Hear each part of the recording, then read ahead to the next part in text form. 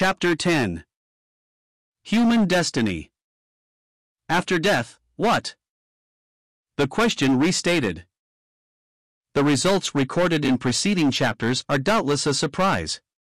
What then is to be the general conclusion? It was a revolt against the dogmas of certain schools of theology which led to this inquiry: must we at last fall back on the very position we thus abandoned?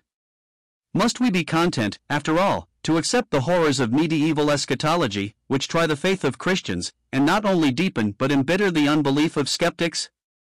Before resigning ourselves to this as a last alternative, surely it behooves us to turn back once more to Scripture, and with care and earnestness and patience to inquire how far the difficulties which here perplex us may depend upon the ignorance of finite minds, how far upon excrescences, the growth of human teaching, by which the truth has been distorted or concealed. What are these difficulties? That God should tolerate the existence of evil for eternity. That the brief life sin of finite creatures should lead to punishment of infinite duration.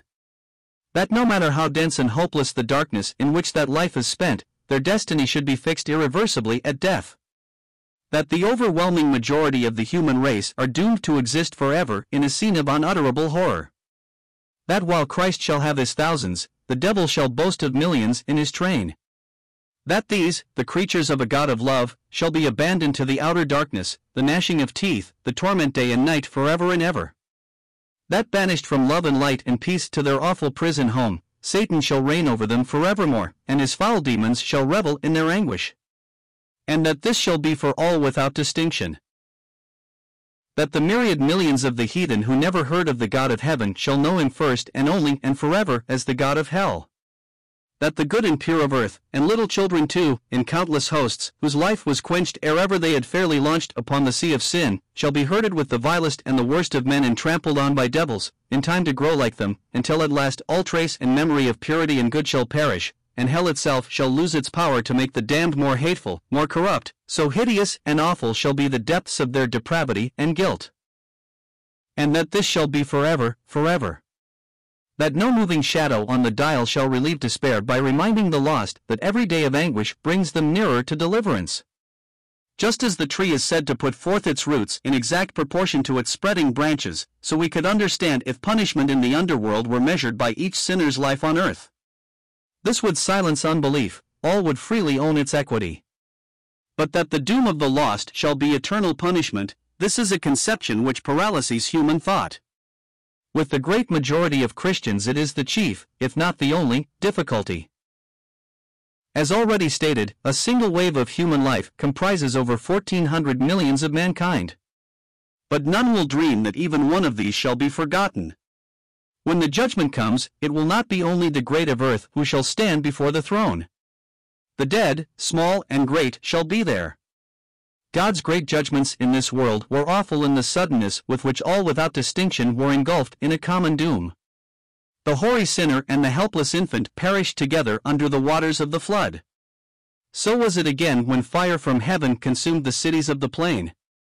But this was just because there is a judgment to come and another world beyond, in which perfect justice can be meted out to each.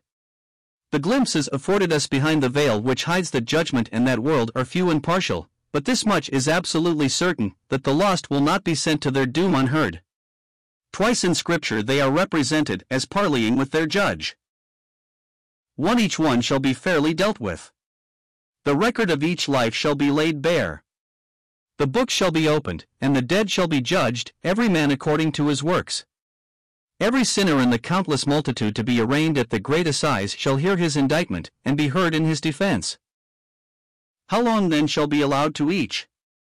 Take the estimated population of the world for this 1 century in which we live. Suppose that for this purpose every human being is allotted less than a quarter of an hour, a brief quarter of an hour. Assume that the session shall go on unceasingly, without a moment's interval, hour after hour, day after day, year after year, till all has been concluded, and the judgment of this small section of the human race will last 100,000 years. And were we to estimate the number of those who have lived and died during the 60 centuries already past, and of those who are still to be born upon the earth, we should be forced to the conclusion that the duration of the day of judgment shall be measured by millions of years. Need a single word be added to emphasize the folly of measuring the events of that world by the calendars of time? That some fallacy underlies the problem the very statement of it proves, but wherein that fallacy consists we cannot tell. If human reason were under obligations to solve the enigma, the solution might possibly be found in the theories of Kant. In the whole range of metaphysical inquiry no more philosophical suggestion was ever offered than his. That time is nothing more than a law of human thought. And though neither he nor any of his disciples ever dreamed of his system being turned to such account, may it not be used as the basis of an appeal to Christians to trust God for the explanation of a difficulty which is purely intellectual, too? To lay stress, therefore, upon eternal evil is merely to conceal the real question which, if faith is to depend on the absence of difficulties, reason is bound to give some account of. If the theories of geologists be well founded, this earth must have been the grave of an earlier creation before it became the cradle and home of existing life. And if there was death, there must also have been sin. Some have conjectured that Satan was the federal head of that earlier creation, and that his peculiar enmity to man was because this earth had once been his own domain. At all events, the fact is clear that sin and death had been active in the universe of God before the Adamic age. Whether the interval since Satan's fall had been a century or a million years, the moral difficulty is just the same. Though infinite in power and goodness, God permitted a fallen being to exist, albeit the result was the ruin of Adam and his world. What possible explanation can be offered of this fact, if the extermination of evil be his plan and purpose? It is the existence of evil which is the real difficulty.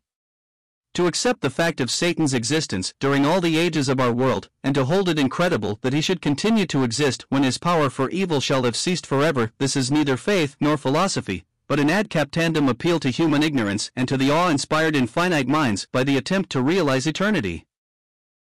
This last remark suggests another point in the popular travesty of truth respecting the final condition of the lost. The everlasting fire is not to be the devil's kingdom. It will be his prison, not his palace. Amidst so much that is doubtful, this at least is sure. At the name of Jesus every knee shall bow, in heaven, earth, and hell, every tongue shall own him Lord. 3 All things shall be subdued unto him, for not until he shall have put down all rule and all authority and power will he deliver up the kingdom to the Father. 5 Every creature in the universe shall be in absolute subjection to Almighty God. The underworld is not to be a scene of satanic carnival. The word pictures which describe the shrieks and curses of the lost of earth, as demons mock their anguish or heap fuel on their torture fires, are relieved from the charge of folly only by the graver charge of profanity. There is no spot in all the Queen's dominions in which the reign of order is so supreme as in a prison. So shall it be in hell. To speak of this as producing an alleviation of the sinner's doom betrays the lingering influence of the error here condemned. Obedience will be their normal condition there. To speculate how it will be brought about is idle. It may be that the recognition of the perfect justice and goodness of God will lead the lost to accept their doom. Possibly, too, the poet's dream may yet be realized, that divine love shall shine out so clearly, even amid the fires of judgment, that when the anthem rises in the palace home of God, even the prison house shall join in the refrain, and praise shall issue forth from hell. Speculations such as these are perfectly legitimate in poetry, but they should have no place in the sober prose of theology. To plead that God will still own the bond which binds his creatures to himself is to forget that the great revelation of grace implies that all relationships were broken, all claims lost, by the murder of the Son.